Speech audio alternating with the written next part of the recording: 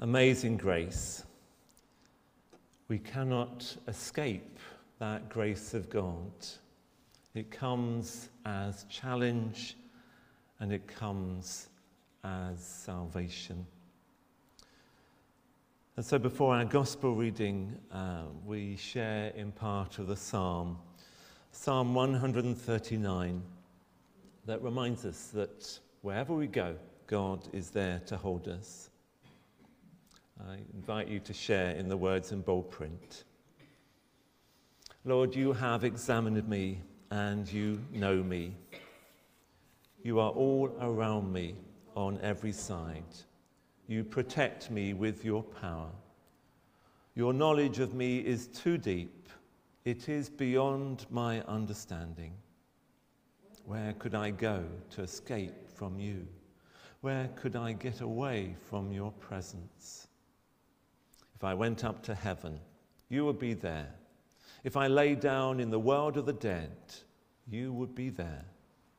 If I flew away beyond the east, or lived in the farthest place in the west, you would be there to lead me. You would be there to help me. I could ask the darkness to hide me, or the light around me to turn into night. But even darkness is not dark for you, and the night is as bright as the day. Darkness and light are the same to you. Amen. Jesus was inspired by stories like the story of Jonah, and he became a great storyteller himself. And one of the greatest of those stories is of the father and the two sons. And Julia's going to read that to us now.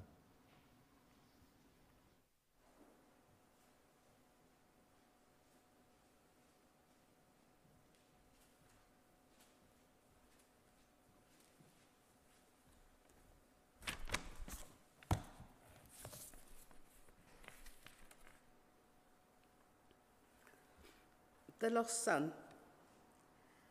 Jesus went on to say, "There was once a man who had two sons.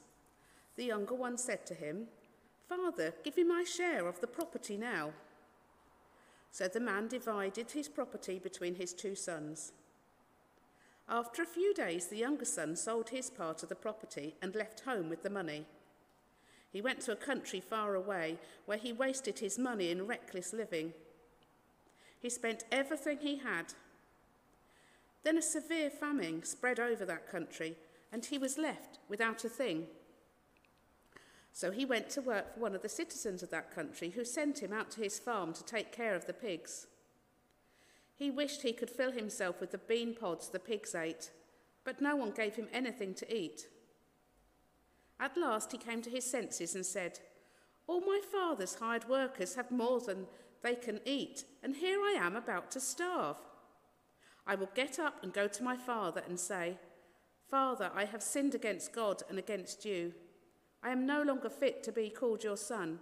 Treat me as one of your hired workers.' So he got up and started back to his father. He was still a long way from home when his father saw him. His heart was filled with pity, and he ran, threw his arms round his son and kissed him. 'Father,' the son said, 'I have sinned against God and against you. I am no longer fit to be called your son.' But the father called his servants. 'Hurry,' he said, 'bring the best robe and put it on him. Put a ring on his finger and shoes on his feet. Then go and get the prize calf and kill it, and let us celebrate with a feast. For this son of mine was dead, but now he is alive. He was lost, but now he has been found.' And so the feasting began. In the meantime, the elder son was out in the field. On his way back, when he came close to the house and heard the music and dancing. So he called one of the servants and asked him, 'What's going on?' 'Your brother has come back home,' the servant answered, 'and your father has killed the prize calf because he got him back safe and sound.' The elder brother was so angry that he could not go into the house. So his father came out and begged him to come in. But he answered his father, 'Look, all these years I have worked for you like a slave, and I have never disobeyed your orders. What have you given me? Not even a goat for me to have a feast with my friends.'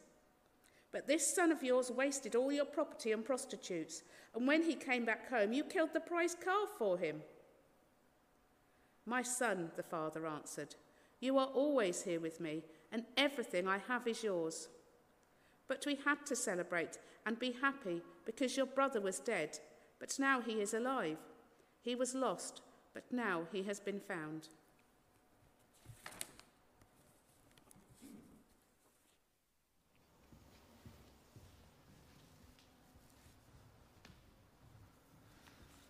So let's pray. Lord Jesus, the great storyteller, help us to listen for your living word today and to know again your presence and your love. Amen.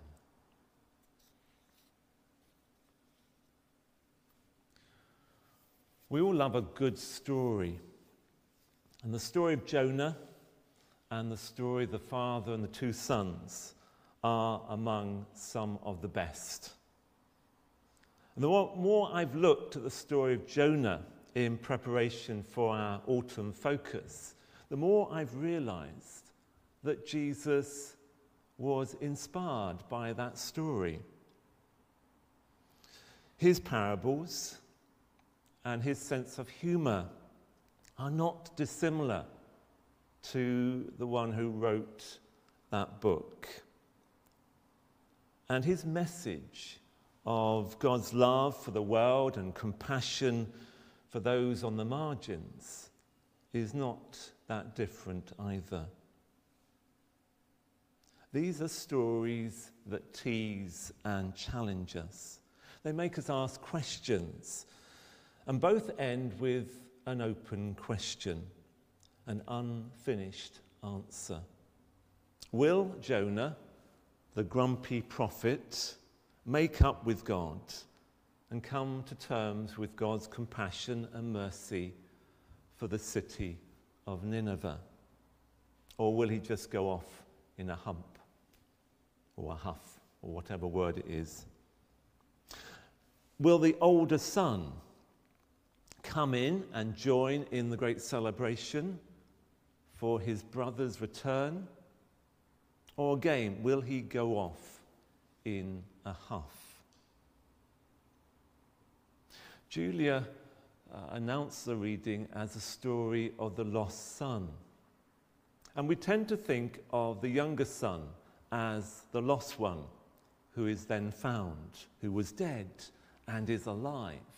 And of course that's very true. And we could focus on the younger son today. But I want us to think about the second son, the older son, because in some ways he was lost as well. He'd never left home. He'd never disobeyed his father. But there was a huge resentment within him. He had lost that love. He didn't feel loved by his father. He felt taken for granted, I suppose. There was huge anger there. And he won't come in. He accuses the younger son of spending all the money on prostitutes. There's no mention of prostitutes before then. This is all in his mind. The anger, the bitterness. The older son. He's not so unlike Jonah, who is so resentful that God changed his mind and was merciful to the Ninevites. And so the question is left hanging in the air. Both these stories were written not for the Ninevites or the lost sons. They were written for the Jonahs and the older sons. They were written for people within the Christian or Jewish community, written to challenge us in our attitudes, what is in our heart as we look out to the world around us.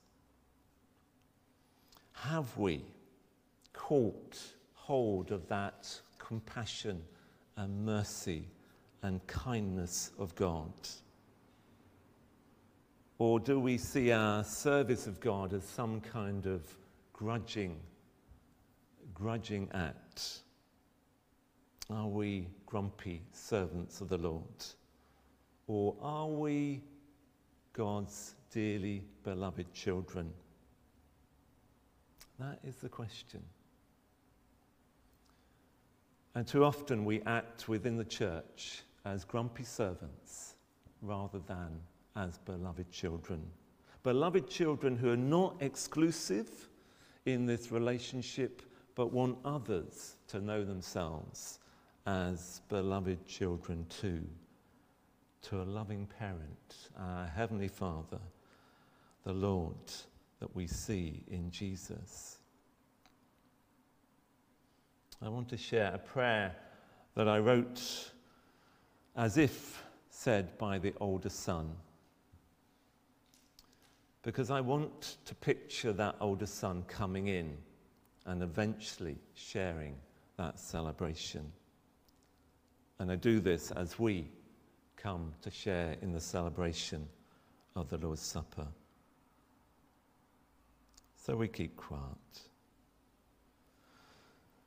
Father, who is a stranger to me, I stand outside and refuse to come in, angry at your foolish love for my brother, jealous of the joy that son of yours has received from you, doubtful that you love me in that way, resentful of the dutiful faith I have pursued all these years, suspicious that the celebration will cost me dear.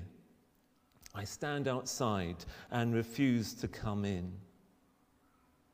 So, Father, so full of strange grace, you come out to meet me, reaching out with that same foolish love, calling me child, giving me all, and calling me to share in the celebration of the lost being found, the dead being raised to new life. Father, always with me, I who have travelled nowhere in my faith am lost. I who have risked nothing in my love am dead. I stand outside, but want to come in. Restore me to yourself. Renew your life within me. Take from me my anger, jealousy, doubt, resentment, and suspicion, and bring me home, that I may know your joy and share in the banquet of your grace and mercy. And so indeed we are invited to share in that banquet of God's grace and mercy as we break bread and share wine in the name of Jesus.